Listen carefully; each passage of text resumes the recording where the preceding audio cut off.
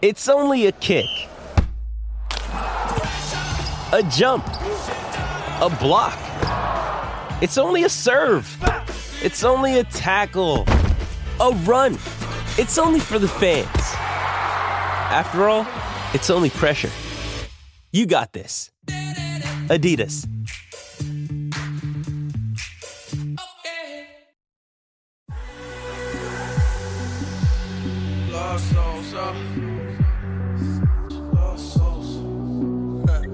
Welcome back, everyone, to the 28th episode of the Take 2 Points podcast, part of the Blue Wire Podcast Network. I'm your co-host, Tate Seth, joined as always by Arjun Menon, coming off a great weekend of football. Arjun, how are we feeling? Yeah, we're doing very well. This was, like you said, one of the most exciting weeks of football, if not the most exciting. Potential game of the week or game of the year candidate with Vikings Bills, as we'll talk about. But overall, pretty good weekend for football in terms of, our two quarterbacks that we root for the hardest. Wasn't the greatest week of football. And I do want to touch on like that kind of aspect later in the episode, but yeah, excited to talk shop with you. Yeah, for sure. And, we have some really fun games to review today, like you said. And, as we continue to get further into the season, I feel less confident about like my reads of basically every team except for like the Chiefs being good and the Texans being bad. Like I know those will kind of be the two givens every week, but other than that, like literally any team could be any team right now, which I think is wild. And so, we have to start with a game that was pretty big for the NFC playoff picture as a whole with the Buccaneers and the Seahawks. What were some of your takeaways from this game in Germany? Yeah, I think number one, like it was a pretty good offensive showing for the Bucs offense. That was, we've kind of talked about how the Bucs offense, like it's been like a little bit broken, but the pieces were still there and the infrastructure was still there to succeed. I mean, I know Byron Leftwich calling plays is like different than like having Byron Leftwich and Bruce Arians on the staff, but it was for Leftwich, it was mainly the first and 10 runs and the early down runs in general, which had not been working at all for the Bucs. But in this game, I think we kind of saw a little bit of a shift. First of all, the Bucs were able to run the ball. In general, averaged a 0.02 EPA per rush, 37% success rate, which were all like much higher than what they were last week. But I think the biggest thing was it seemed like Tom Brady was more willing to kind of go through his progressions. And this was his best game of the year, 0.53 EPA per play, his best PFF passing grade. And he also had a time to throw of 2.57, which was his highest it's been all year. And something you kind of talked about last episode was it seemed like Brady wasn't willing to go through his progressions and he was getting a little trigger happy or very early in the pocket. And I think today, or not today, but Sunday, we kind of saw him like hold onto the ball a little bit more and find some guys open down the field. So pretty impressed by the Bucs offense. And, hopefully it's a sign of good things to come going forward. Mm-hmm. Yeah, no, that's exactly it is, it was a combination of the Bucs not being able to run the ball and kind of using the wrong running back, right? Like, the analytics community likes to say running backs don't matter, but really what the reality is the top 5 to 10%, the bottom 5 to 10% do matter. It's like the middle 80% that don't matter. So going from Fournette, who was literally in the bottom 5 to 10% of running backs in the NFL, to Rachaad White, who is probably going to be an average running back, could kind of spur their running game. So that got fixed.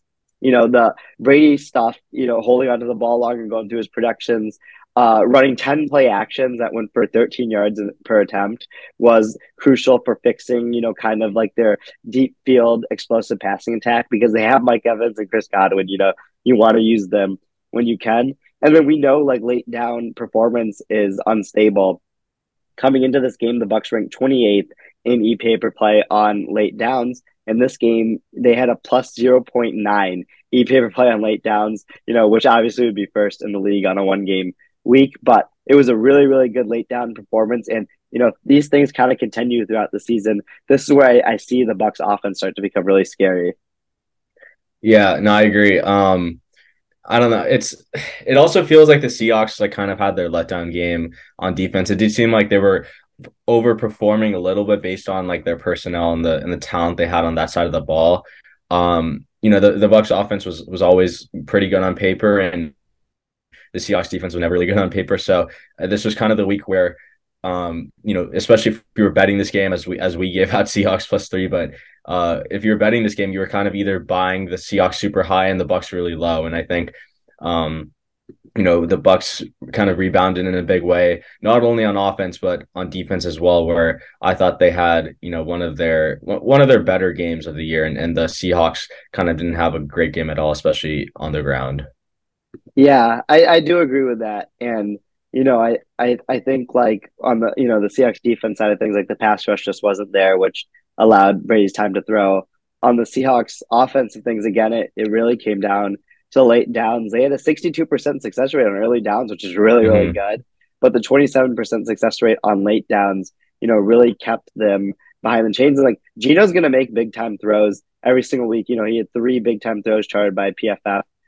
This game, the touchdown pass to Goodwin was phenomenal. Like as good of a pass as you're really going to see all season. But the fumble was pretty rough. In a Yeah. situation where the Seahawks were going to try to get back to it. And yeah, like you said, I think it was just kind of like a letdown across the board. For both sides of the ball for the Seahawks in this game. I don't feel any necessarily like worse about them going forward because this is kind of how they were. They still have a betting implied probability of making the playoffs at 70%. So they're probably going to be in the playoffs and probably, Mhm. going to have like a coin flip type game in the first round, but, not really have the ceiling of a team that can make it to the NFC Championship.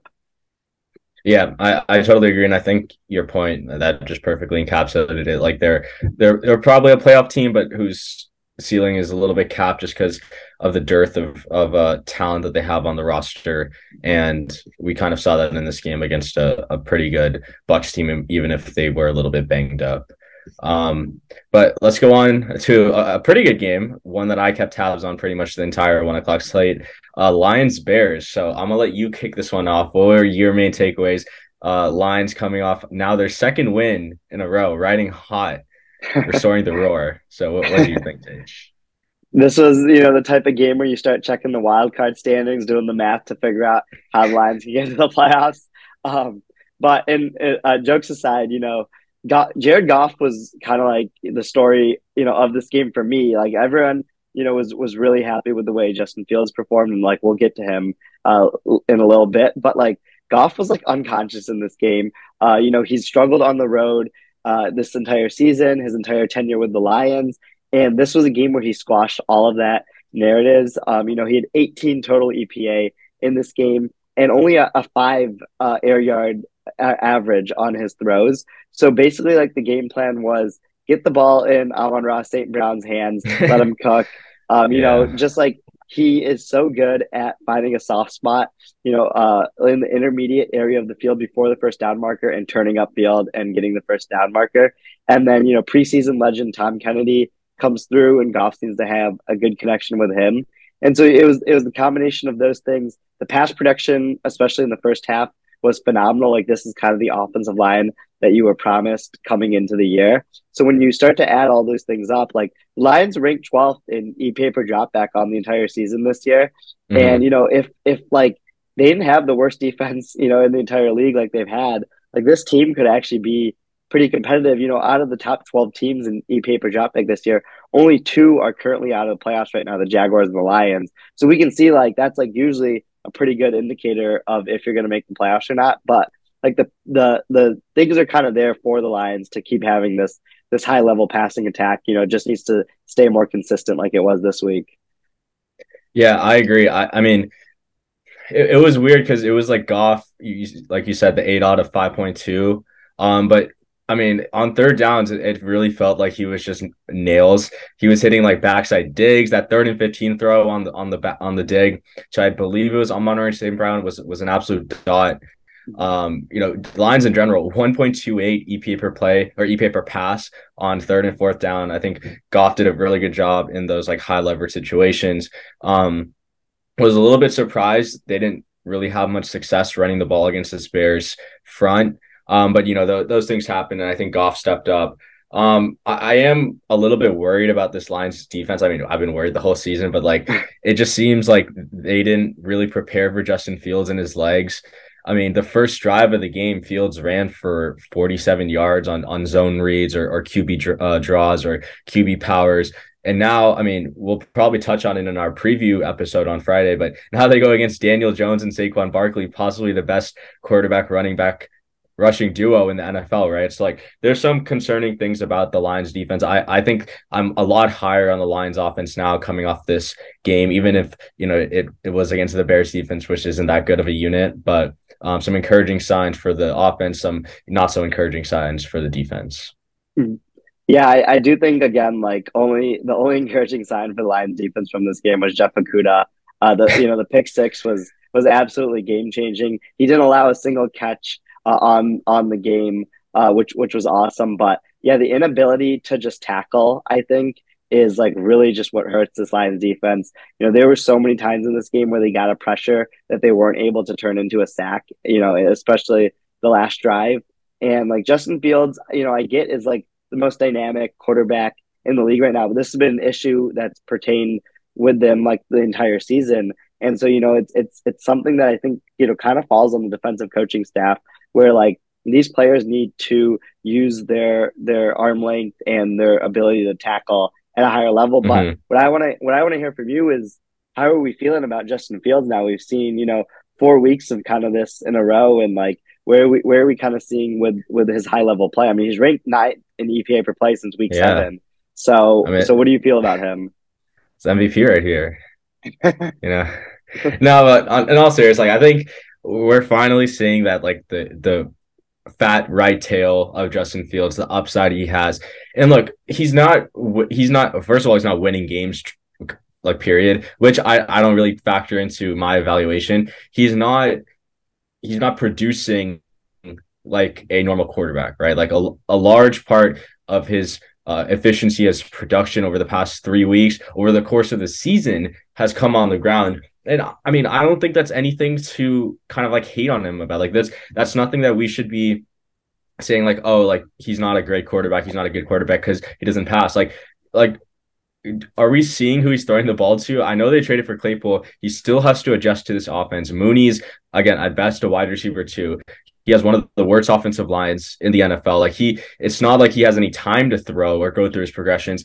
I'm just happy and excited to see him kind of like take advantage of his freakishly athletic skill set. And I think that's something that the Bears should be leaning on for the rest of the year. Obviously, I think at some point in the year, if you're the Bears, like you should be able to figure out that you can use Fields' legs whenever you want to. Now you need to test his ceiling or his range of distributions as a passer. But overall, he's put together and strung together some really good performances.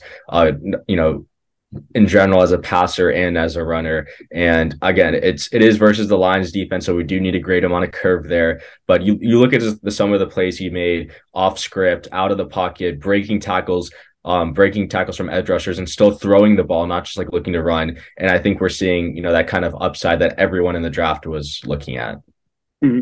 Yeah, I think that's exactly it.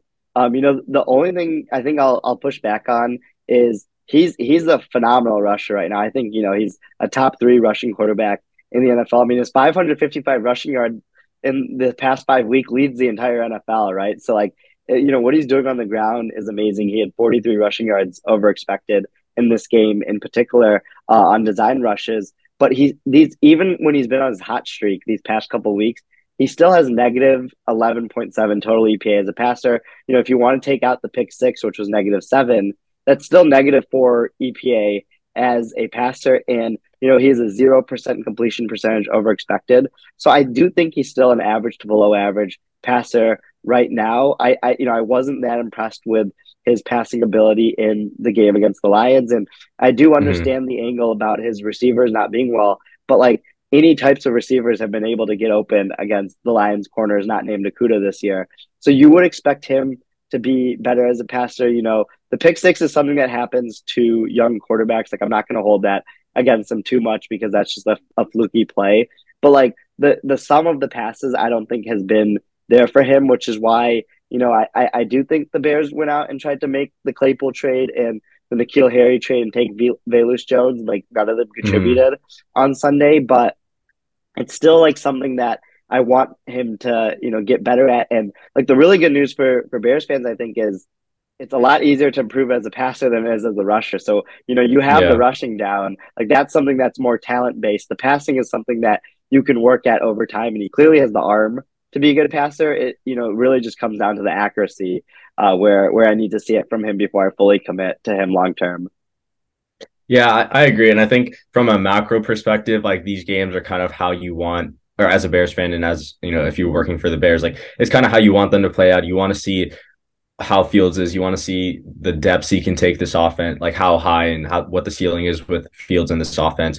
But you're still losing games to where you'll have a high enough draft pick, but you're not losing him in like a demoralizing way. You're losing them by either winning him up to the end or staying close with pretty good teams. So I think in the long term, Bears have a pretty bright future with Fields. Like I'm not fully bought in, but I'm like 90% there. If he can just take a couple steps forward with his accuracy, with his decision making at times, instead of just looking to run or making plays happen off script, I think the Bears should be set for the coming future.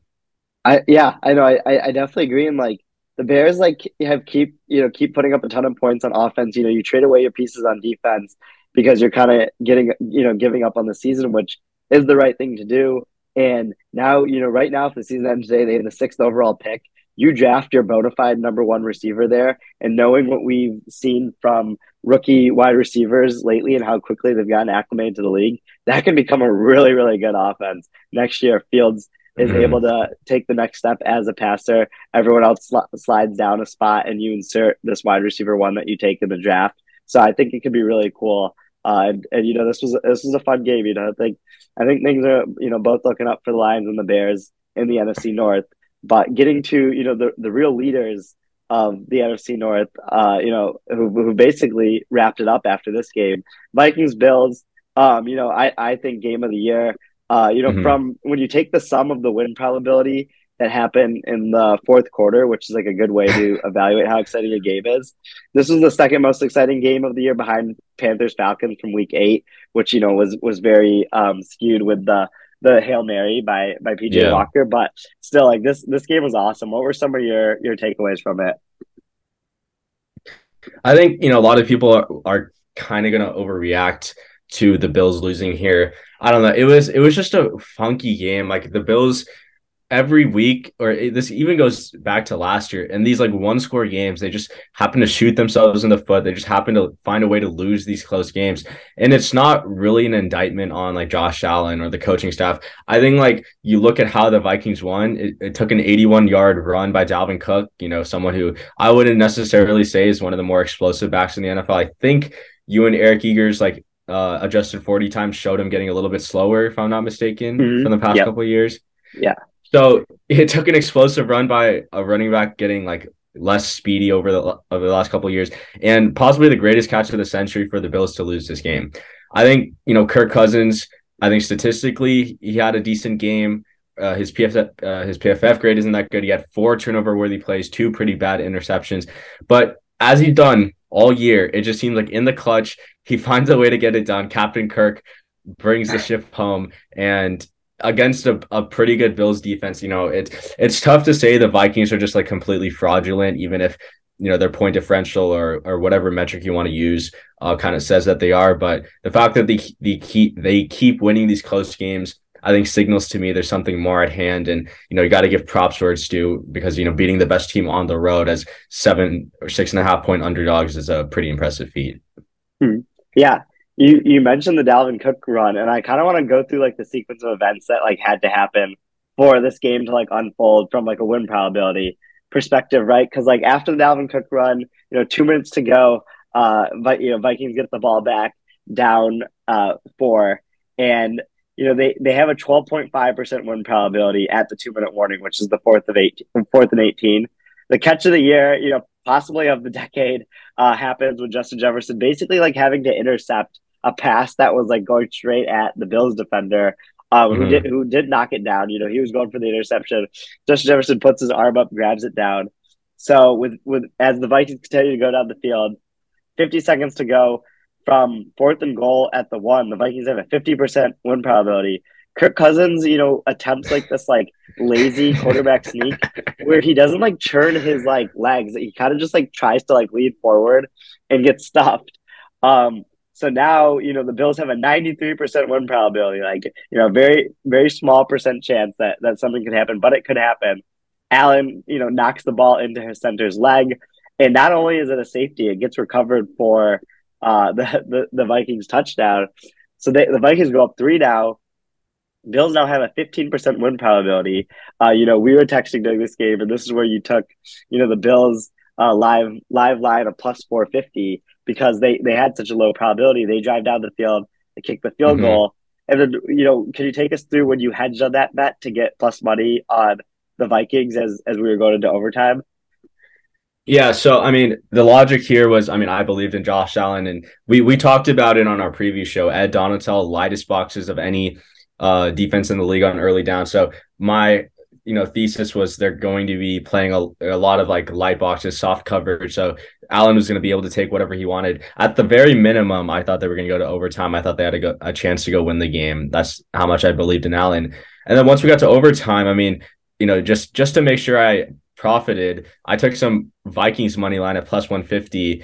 So I mean I had plus money on both sides, so I kind of just enjoyed the game after, obviously rooting for my Bills bet to hit. But I just, again, going back to that thesis of like Kirk is just finding ways to win. Like, not even Kirk, the Vikings are just finding ways to win these close games. We, on the PFF forecast, George Shahir gave a pretty good answer to a question I had. Like, we've kind of talked about, you, me, Eric Eager, George, like Timo, like we've all talked about how one score games like eventually regresses back to the mean year, like season over season, right? But within a season, one score wins, like it pretty much stays pretty sticky. I think like a team that's good in one score games, like in the first half of the year, will probably be good in one score games, like at the end of the year, right? So like that kind of hypothesis like kind of led me to bet the Vikings there. And again, Vikings are now what, 8-1 or 7-1 in one score games? Yeah, 7-1 in one score game. Yeah, so I don't know what they're gonna finish like 7-0 in one score games because their loss was a blowout. Yeah, to the Eagles. Yeah. Yeah. So I don't know how sticky this is going to be for the rest of the year, but it is pretty impressive that the Vikings are able to kind of like pull these games out week over week, and especially in these like high leverage clutch situations. It is actually, yeah, and it's kind of like a matchup of a team that's always been winning these one score games with the Vikings, and a team that's been losing a lot of these with the Bills. And like, I'm not going to overreact to the Bills losing. I still think they're the most complete roster in the NFL with an alien quarterback. So when you have the combination of that, I think you'll be fine. It kind of feels like the Rams slump that they had last year that we all freaked out about, including myself, before they turned it around to get to the Super Bowl there. But if I were to overreact, I'm starting to question, as the sample keeps increasing, this is multiple years in a row now that this is happening to the Bills, where they keep losing these one score games. And it's not like, it's a field goal that goes off the crossbar, or, a interception that gets tipped straight up in the air that is caught by a defender. Like, there were some really fluky plays in this game for the Vikings to win this game, but I'm just talking about the Bills as a whole. Did Allen's, kind of like decision making get a little foggy as we get late into these games? Because that interception he threw at the end of the game, the Bills were just driving down the field, taking their, 5 to 10 yard gains. There was no reason to force that ball into the end zone. And I don't know what Allen was seeing because the receiver he was throwing to was tightly covered. So, I think all the way back to the playoff game against the Texans in Allen's second year in the NFL, where in overtime he tried to lateral it backwards and almost, looked like one of the nemesis in the NFL. Like, I don't know if that's something that kind of just stays with them throughout their team. Like, if it's just kind of a part of it, like that would be like what I would think if I would overreact to it. But I'm curious to hear your thoughts on that. Yeah, no, I mean, you pretty much echoed my thoughts about like what I was saying about Kirk and the Vikings this year, like how they were just able to pull out these one score games. Like the Bills just find ways to lose, and it's not like they lose in these like really weird ways. They just lose because their alien quarterback just makes dumb mistakes, or their defense, which is elite pretty much every other game of the season or over seasons, just can't find a way to get a stop. So I don't think we should overreact too much to the Bills. Their offense is mostly fine. I don't really know the status of Josh Allen's injury. I think going forward, they should probably run the ball a little bit more and utilize Allen's legs a little bit more than they have in the past. Like in that and to open overtime, they ran it twice with Allen for like 38 yards. Like I think teams are going to give them a lot of light boxes because they're scared of their passing defense, and I think Bills have the guy in Allen who's, in my opinion, RB1 on their team to Yeah, take advantage of those light boxes.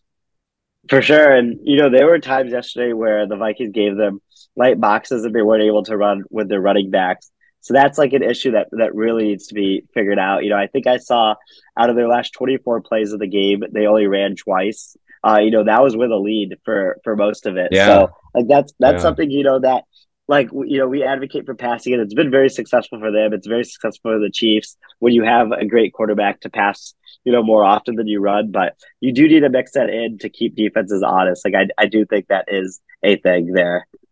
Yeah, and sorry, the last thing about because I actually made a graph on this. The Bills on 1st and 10 have the lowest rush rate of any team in the NFL by about like 4%, but they have the third highest success rate running the ball on 1st and 10. So it's just like a weird thing they have going on where like they just don't run the ball, but it's also like they don't really have receive like they don't have running backs I think they trust, and I think that's kind of a little bit of a point of concern, but I trust Ken Dorsey, Sean McDermott, and co to kind of figure it out by the season's end.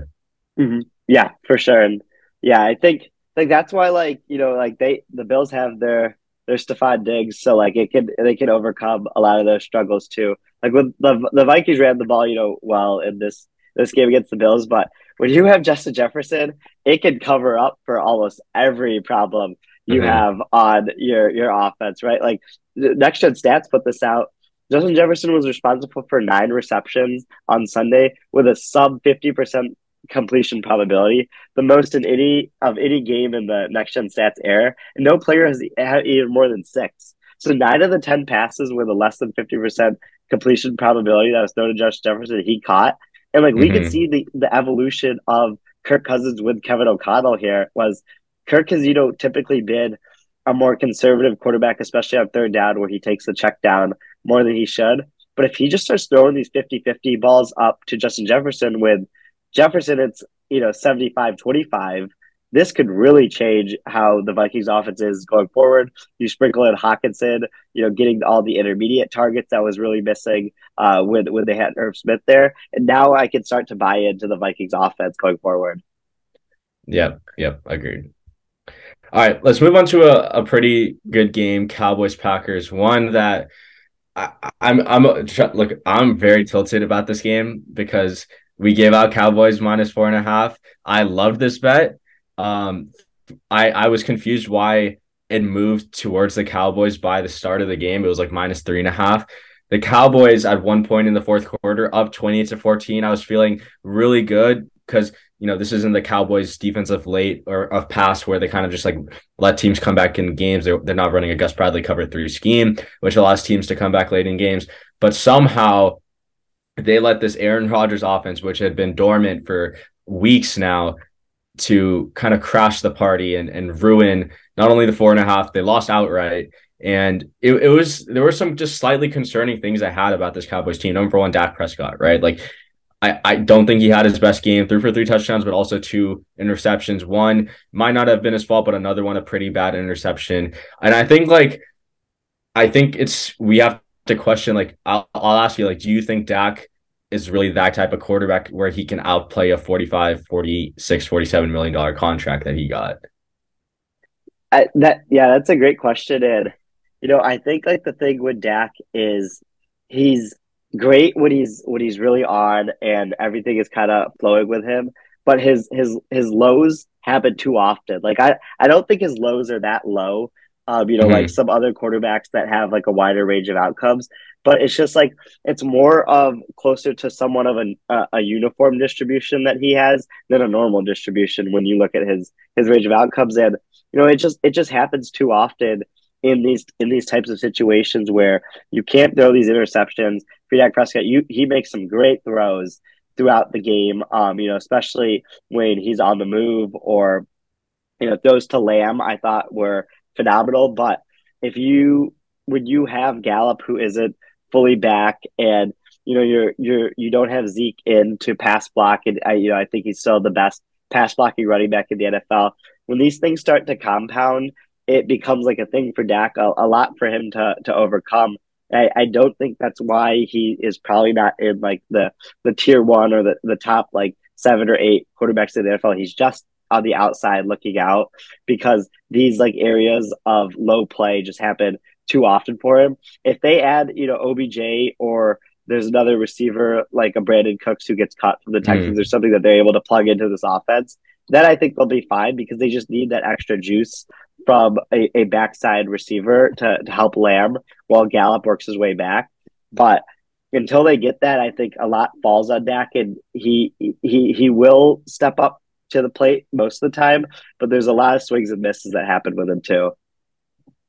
Yeah, I tend to agree with that. And like I've been vocal about kind of being lower on Dak than most, and I think it kind of showed in this game. But I think going forward, Cowboys should be fine. And CeeDee Lamb had a great game, and Tony Pollard kind of just continuing to show he might be one of the few running backs that might not see a huge drop off in efficiency when volume goes up. I did want to bring up a kind of a disturbing trend I noticed from this, coming from this game, and something I kind of kept track of before this game and kind of perpetuated. The Cowboys' run defense is like low-key a problem right now. So we kind of talked about how like the Green Bay offense was kind of like fundamentally broken before this game. I wouldn't, necessarily say their like rushing attack is like that broken. I was more like concerned about their passing attack because Green Bay is like an above average team running the ball per EPA per play. But against the Cowboys, the Packers average is 0.15 EPA per rush, 41% success rate. And like the big question mark I had about the Cowboys during the offseason was their interior defensive line. Like I think it was like Osa, Odigizua.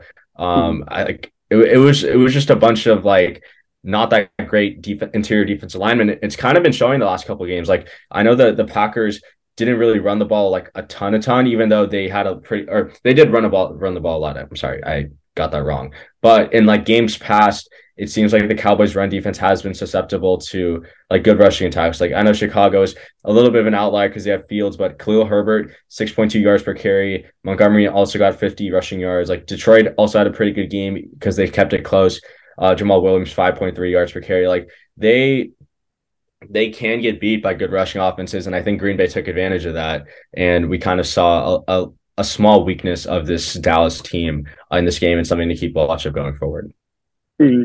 Yeah, no, that's actually a good point because when Dallas was playing other teams, especially these past couple of weeks with Dak coming back, they were going up, and like their pass rush and coverage has been so good. You could stop teams on third down and pretty frequently to get ahead where you can kind of hide your rush defense. But when you're in a game where the Packers had a negative 30% pass rate over expected on early downs in this game, they were fully committed to running Aaron Jones. Aaron Jones finally got the 22 rushes that I've been saying that he should get, turn it into 5.5 total EPA. That's where the run defense really starts to become a problem, where the team will just commit to the run no matter what the game script is. And like you could really start to expose the Cowboys there. It is the interior defensive line, like you mentioned. And with Anthony Barr getting injured in this game, I don't know how they'll use Parsons now, if he'll have to be on the defensive line less, or if they'll take just a pretty bad off-ball linebacker as their backup in David Clark, who'll be a rookie in this game, and kind of put him in there and just kind of bite the bullet in that position, and then just keep Parsons on the defensive line where he can wreak the most havoc. So that'll probably be the biggest question for the Cowboys defense going forward, if how they'll be able to handle Parsons's new adjusted role with Barr getting injured. Yeah, I agree. And I think it's probably smarter to just take an off-ball linebacker and kind of bite the bullet and probably go to more like dime packages where you move Jaron Curse to the box and make him like a dime linebacker or something, or make him like a dime linebacker so you have like a bigger personnel on the field, just because Parsons' utility as an edge rusher is so much higher than him playing linebacker. The last thing I kind of took away from this game was, I don't know, the Packers offense is really a layups and threes offense. There is no intermediate game. I mean, I know people are kind of like talking about Christian Watkins from like a fantasy perspective. Like you look at his route share or his route target share or whatever. It seemed like whenever he was getting the ball, it was just Aaron Rodgers chucking up a go ball to him. And a lot of them came on third down where it was run, third and intermediate, and then just go ball to Christian Watson, right? He had a pretty bad drop to start the game, but it did seem like his athleticism and his speed kind of rejuvenated this Packers offense.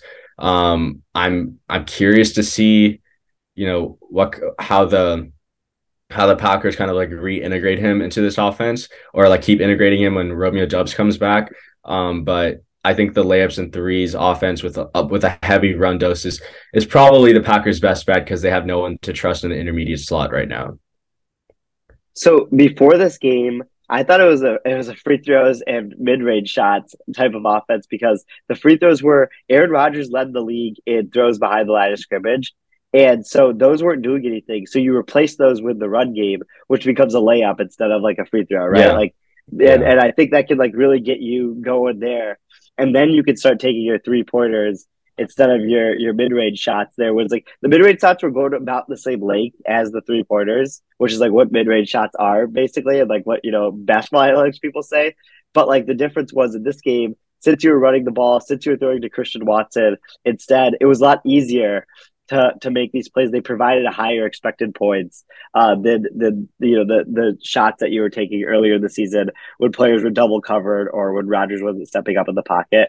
So if the Packers continue down this path, this iteration of their offense, they could make some noise, but again, like they still have a pretty low probability to make the playoffs. Mm-hmm. So I don't see this continuing much in the future. Having to rely on a rookie to get you 3 touchdowns to win a game isn't something you want going forward. But maybe the Rodgers LaFleur combination that struggled to start the year is slowly figuring it out this year. There's still some sideline beef brewing between the two, it seems like. But we could start to see something in the future develop. If they kind of keep what they had going on Sunday. Yeah, agreed.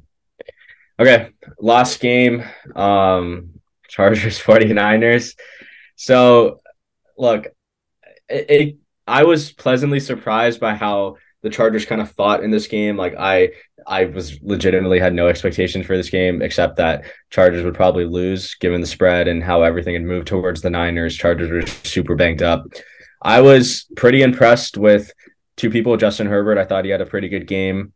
And Brandon Staley, I thought he called a great defense. The Niners, for the most part, looked a little bit out of sorts at times, and I thought Staley kind of flummoxed Kyle Shanahan. But at the end of the day, I think the Chargers were just super banged up. And I kind of want to like talk about, Herbert and Stafford. Like, these are two quarterbacks who last year got an upgraded situation from where they were in 2020, right? So, Herbert got a revamped offensive line. Stafford got a brand new play caller and a better offensive line. Both had career years in their new situations. And now we look at both quarterbacks and they're playing in two of the most injured teams in the NFL, two teams or two offenses where the offensive line isn't really suited to pass protect for very long. And the receiver, like, they either have one receiver who's really good or just a bad receiving core in general. They have two of the worst run games in the NFL. Like, how do we objectively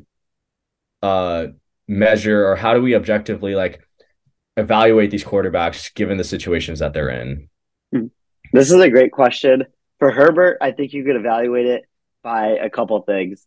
One, he still has the lowest pressure to sack rate in the league, which is showing he can overcome his bad offensive line better than basically anyone else in the NFL. Stafford has one of the highest pressure to sack rates in the league. So even though that pressure is coming often and it's coming fast, he's still taking a lot of sacks this year. And then Herbert still has the insane, out of this world alien arm to make some of the throws that he had. He had multiple big time throws in this game. Stafford's arm might be cooked, right? Like we heard that his throw velocity has gone down about 10 to 15% last year to this year. Something that the Rams tracked. And so that's why I can, kind of like still feel confident going forward about Herbert. While like Stafford is like having this season where so many things have multiplied together for him not to be performing well. Like he's pretty clearly playing injured. So, if he were to get healthy, I think, he might be fine in a different situation, or if they were able to upgrade their offensive line. But like Herbert is still the quarterback that we know and we've been such fans of for a while. It's just like everything around him has been so bad this year. But the underlying things that he does, especially when he's allowed to pass on early downs, when they actually let him do that, have been Yeah. pretty good. Yeah, I mean, look, I'm so neutral. I just don't know how to evaluate Joe Lombardi as an offensive player caller. Like, yeah, I mean, I would say 90% of Twitter is on the fire Lombardi train. I'm not going that far. I think it's tough to evaluate Herbert and Lombardi because you have to evaluate them on a curve, right? Like Lombardi went into this offseason thinking we'd have a stellar offensive line, right, with an all-pro left tackle, two pretty solid wide receivers, and he has none of that. Like he doesn't have guys at the most important positions outside of quarterback. So it's tough to evaluate him. But I mean, in the second half, I was a little bit disappointed with his play calling. So on 1st and 10, these were the outcomes of the Chargers' 1st and 10 plays.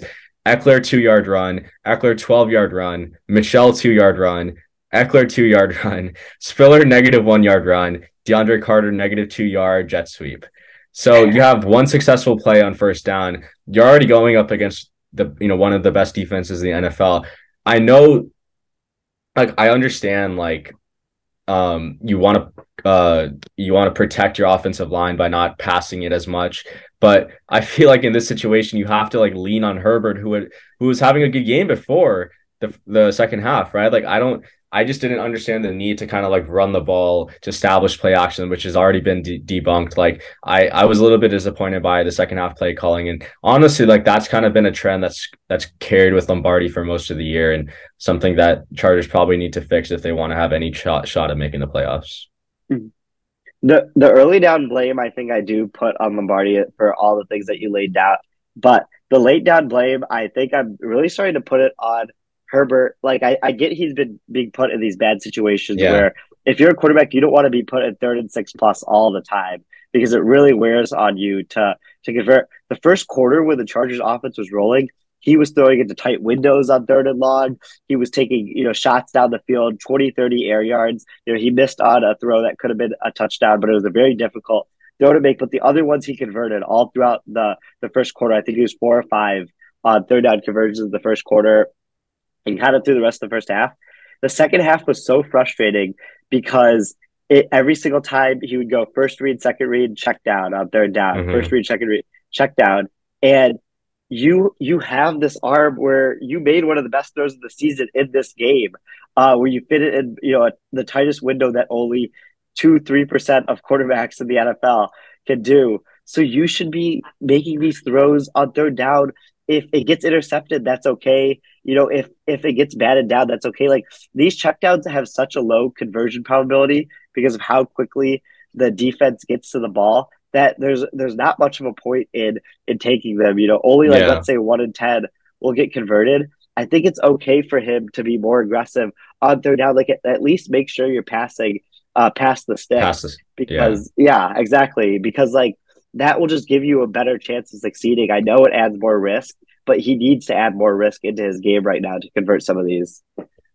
Yeah, I agree. That's probably the one of the few blames I put on Herbert. And look, like I mean, I'm as harsh on any player as any, but like I've been critical of Herbert, and that's probably the one thing I think he needs to improve on, just taking a little bit more risk. But I don't know. I feel like with how, with the skill position players that Herbert has, which is basically no one, he's kind of being forced into this game manager role where he's kind of just being asked not to lose the game, let the defense kind of win the game. And the defense was winning the Chargers the game for the most part after the first quarter, after the scripted plays. And, the Chargers offense just couldn't get anything going, which was kind of predictable after a certain time. But, transitioning over the 49ers offense, I thought looked a little bit funky. They didn't run the ball as well as I thought they would, especially with Christian McCaffrey. They, another week where McCaffrey's backup outperformed him, which is pretty funny. I'm not sure if you had the rushing yards over expected metric for Mitchell versus CMC. Yeah, so the success rate in this game that I looked at was, Elijah Mitchell 67% rushing success rate, Christian McCaffrey 40% success rate. I do think it's funny that Jeff Wilson had a great day in Miami too when he was having a good season with the 49ers as well. And like I think like McCaffrey, with his 4 receptions that went for 40 yards, like you could really see the impact that he'll have on this offense as a receiver. But like Kyle Shanahan is a little too into like him being a rusher right now, when he's just going to be as good of a rusher as any other running back on the team, especially like Elijah Mitchell. Like Mitchell out touched him as a rusher in this game. And like I think McCaffrey is better suited, a slot receiver, being the check down for Jimmy G when his first read is not open, and providing like a better option where they can actually churn out yards when that happens. But it did almost cost the 49ers the game, the fact that so many of McCaffrey's rushes weren't successful rushes.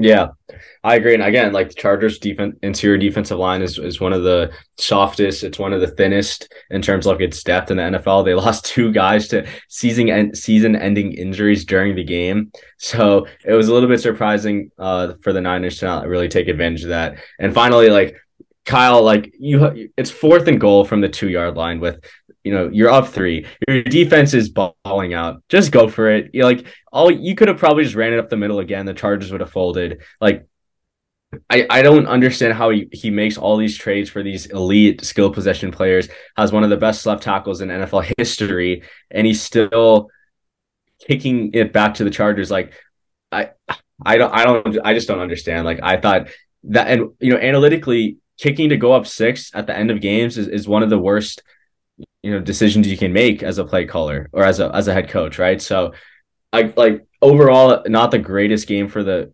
49ers offense. And again, I think Shanahan needs some things to clean up in the game management side.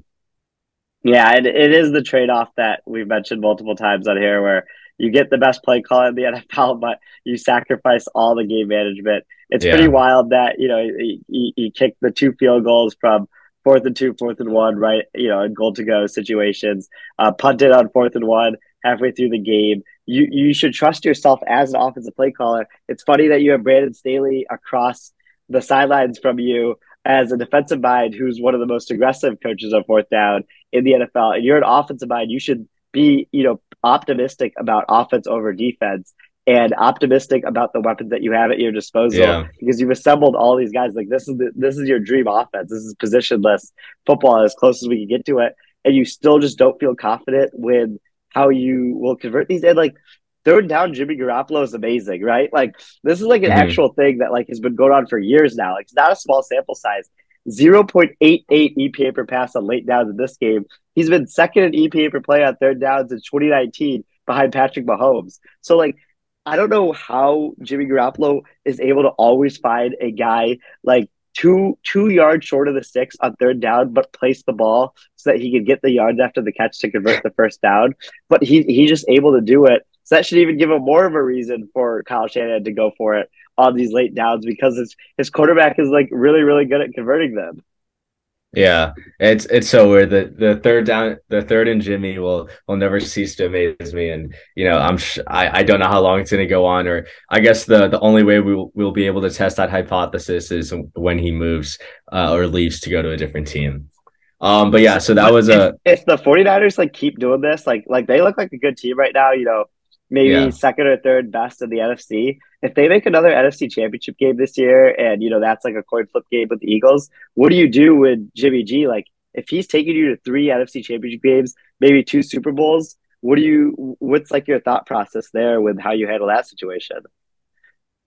Well, I think like it depends. I think if they win the Super Bowl, it's probably hard to move on from him. I think you probably have to bring him back on like a 1 year or something. But look, at this point, you're so like it literally probably would be one of the not worst draft picks in NFL history, but like one of the biggest sunk costs in NFL history to trade up for Lance and to not even have him start like up until year 3. Like I think you have to kind of just like let Lance get back in the rotation and start next year, even if Jimmy wins a Super Bowl, because I think financially also like Jimmy's going to cost you a bit of money, and like you're going to have to make upgrades or like at least like bring some players back if you're the Niners. And I don't think you can really do that if you bring Jimmy back in. So you have to kind of roll with Lance as the starter. Yeah, that's a good point. I think I would probably keep Jimmy G at this point if I was the 49ers, depending on how the rest of the season played out, because he showed that he could just keep doing this over and over. Like I know that, a lot of film guys think that he's not a good quarterback. And like I don't think he's a great quarterback, but he's so well suited for what Kyle Shanahan wants to run and this yak based offense because of his accuracy. That I just Hmm. think that, if he wants to stay on the deal that he's on, like you mentioned, the money becomes a big thing. But if he just wants to stay on the deal that he's on and kind of just keep riding this out, I think the 49ers formula that they found here, where you get, a decent offensive line, you can kind of run the ball at an okay level, but you convert out their downs, you have, explosive plays from your weapons, and then you have the best defensive line in the league every year on the other end, can kind of just keep, being something that they keep running back. But it'll be really interesting to see what they decide to do depending on how far they go. Yeah. Yeah. All right. That was our game reviews from week 10. Yeah, from week 10. I don't know how I forgot the week. But yeah, now we'll move on to our Who Was Him segment of the week and our letdowns. When you need mealtime inspiration, it's worth shopping Kroger, where you'll find over 30,000 mouth-watering choices that excite your inner foodie. And no matter what tasty choice you make, you'll enjoy our everyday low prices, plus extra ways to save, like digital coupons worth over $600 each week. You can also save up to $1 off per gallon at the pump with fuel points. More savings and more inspiring flavors make shopping Kroger worth it every time. Kroger, fresh for everyone. Fuel restrictions apply. You are not him. You are not him. Told a bitch I'm him, quit playing. Tryna ride with a boss, what bitch get in. Try to stay on the road like the Michelin man. Put an M on your head like a Michelin. Now that we've finished our Week 10 review, we will get into our Who Was Him awards and some of our letdowns. So, Arjun, why don't you kick us off here with a player that you thought played really well this past week? Yeah, I'm gonna start off with a surprising one too. It's Tagovailoa. I know it's kind of been lower on him than most of the public. I'm slowly updating my priors. I still again want to see him perform against a good defense. Doing it against the Lions, the Bears, and the Browns, are performing well against the 30th, like those teams who rank 29th, 30th, and 32nd in EPA per play, isn't really going to sway me like that much. But even I gotta say, like Tua made some pretty good throws this game. He was pretty lights out on gotta have it situations, and it wasn't like he was taking advantage of just like super open guys and Jalen Waddle and Tyreek Hill. Like he was like making throws to like Alec Ingold, like he got Trent Sherfield involved, Raheem Mostert, like he was spreading the ball around, and I thought this was one of his better all around games, not only from a production based standpoint, but also from like a film based standpoint. Hmm. Yeah, no, I do really like giving this one out because like Tua's legit playing well. Like, when you look at the difference between him and Teddy Bridgewater in this offense, like Teddy Bridgewater is not a bad quarterback, right? Like he was starting Yeah. for the Broncos last year, was the Broncos' best quarterback in the past 2 years. So when you kind of look at the difference, you can see the effect that Tua's having. He's accurate enough where, the margin of error that his teammates give him will work. And like it's really exciting to watch the Dolphins offense right now. And I want to give a Who Was Him to Alec Ingold, who you mentioned. Second highest graded fullback in football behind Patrick Ricard right now. But like the versatility is like really what impresses me with Ingold. On Sunday, he had 16 snaps in the backfield, 12 snaps in line, 12 snaps in the slot, and 2 out wide. So he can do everything for the Dolphins offense. The play that, I think that is kind of like their bread and butter has been their play action out of 21 personnel or 12 personnel. And Ingold is so crucial to that sealing, kind of like the block on the side that Tua's not rolling away from, to make sure that Tua doesn't get blindsided or there's no pressure on him. He caught a touchdown pass in this game. Like overall, I think he's very important to the Dolphins offense and needs to be talked about more. Yeah. Yeah, I agree. I think Ingold is kind of taken on a bigger role than he has, especially with the Dolphins. I'm gonna go back to my bread and butter, someone who's gotten a lot of awards for me, Justin Jefferson. We talked about him earlier on the show, like had probably the catch of the year, possibly the decade, but 10 catches, 193 yards against one of the better pass defenses in the NFL. I mean, the guy is just kind of unstoppable. Probably the most valuable non-quarterback right now. I would say best receiver in the game. even more than Tyreek Hill, even with Tyreek having the game he's having. We can get into that conversation another time, but that kind of just is me saying, I think if you take Jefferson away from the offense, the Vikings will have a bigger drop off than if you take Tyreek away from the offense. So really impressed by Jefferson, and I think I'm keeping my Jefferson Offensive Player of the Year tickets.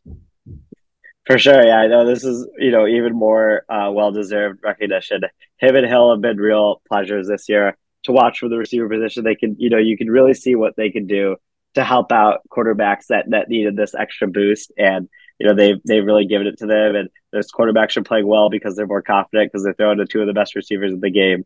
So it was really cool to watch Jefferson on Sunday.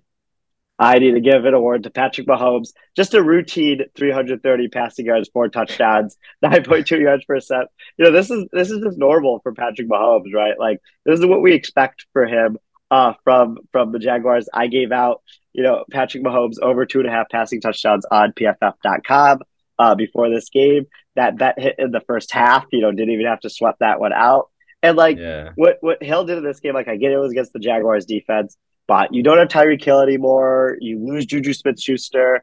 I hope he's okay during the game. And he just makes it work no matter what circumstances around him. Tony's been on the team 2 weeks, has the most separation on a touchdown in Next Gen Stats history because of all the effects of Mahomes and where he was originally looking on that play and then turning back around to throw it to Tony. And just everything he does on a week-to-week basis, we shouldn't take it for granted. Most fun quarterback that I might have in my lifetime, and I'm gonna make sure that I don't want to give up on not watching him when I can. Yeah, totally agree. You look great, and he's again. I think he's the MVP right now, and he definitely deserves an award this week. I'm gonna wrap it up with Mike Vrabel.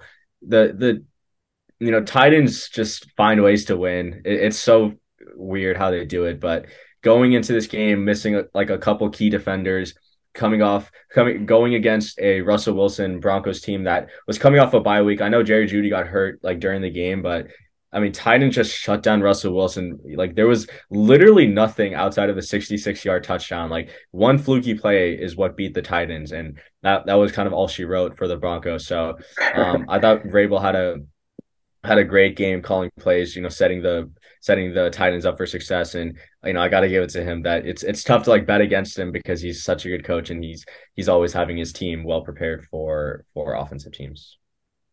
Vrabel's amazing because I think he's Mike Tomlin of the South, right? Where he just raises the floor of his team to such a level where you could have average to below average quarterback play, or like you mentioned, a bunch of defensive starters missing or anything, and they're just going to beat teams that they're supposed to beat and not lose these games. I don't know if the ceiling is necessarily there for Vrabel, but what he's done again this season, where everyone, including us, picked the Colts again to win the AFC South, and the Titans basically have it locked up at this point of the season is truly amazing, and it's really cool to watch.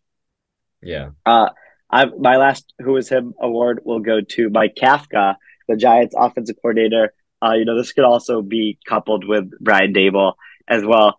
Daniel Jones had the second highest EPA per play this week, despite having a 64 PFF grade. So you can really see that they're making him play above his kind of level of output, which is really, really cool. And how are they doing this? They're doing it by only involving him on 25 plays in this game. So keep his usage low, put him in advantageous situations. He had the highest expected completion rate of any quarterback this week with 73%. So throw when, he has a good opportunity to complete the pass.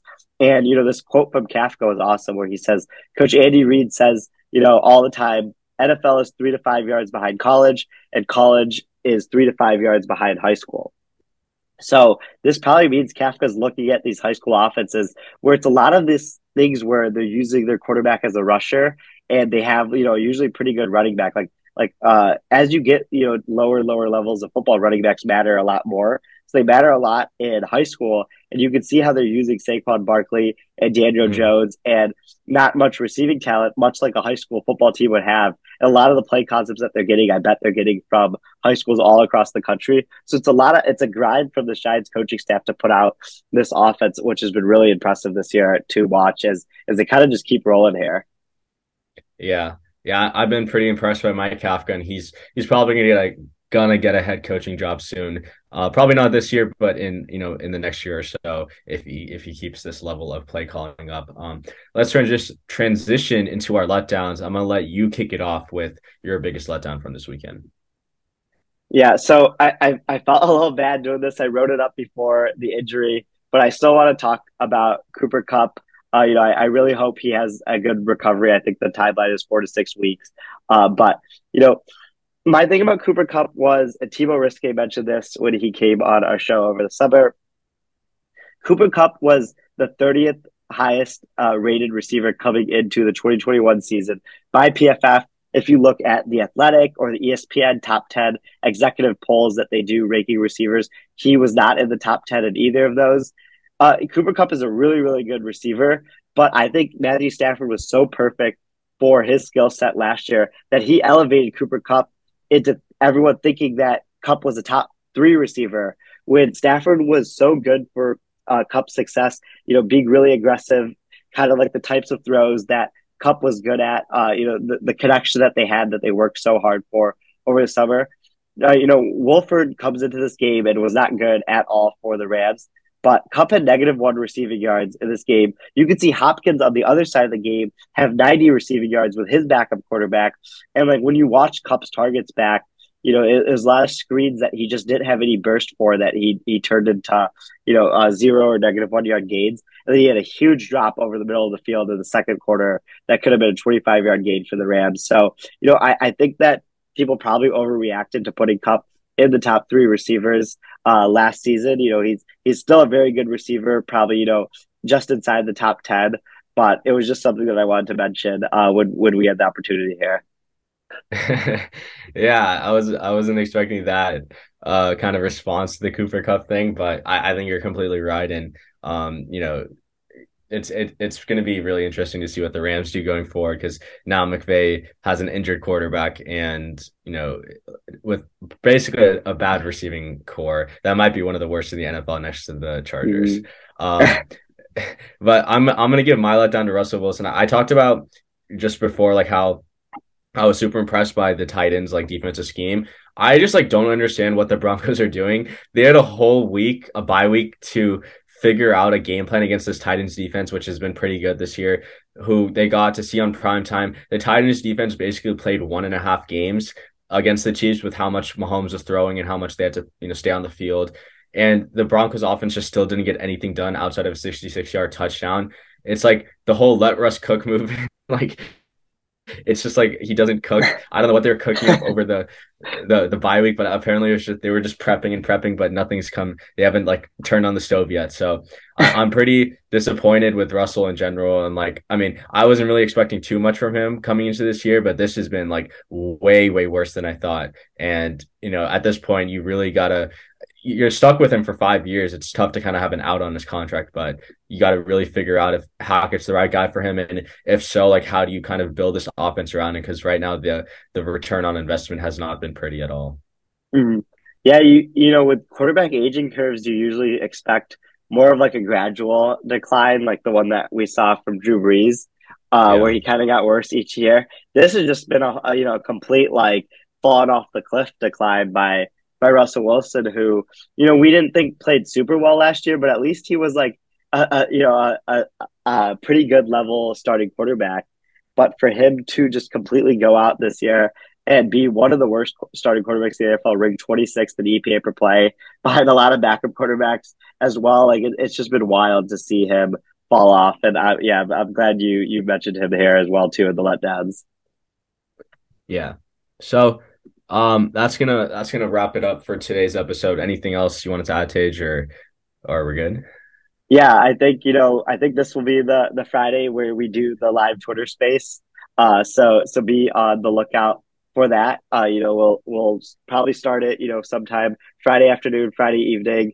just basically have like an episode where we're previewing some of the games, and whoever joins, we'd love to have you come on and talk with us. Always love talking to anyone about football. So we'll start that up and put out a bunch of tweets about it. So be sure to be following the Take the Points account on Twitter if you don't already, as well as our personal accounts as well for that Twitter space.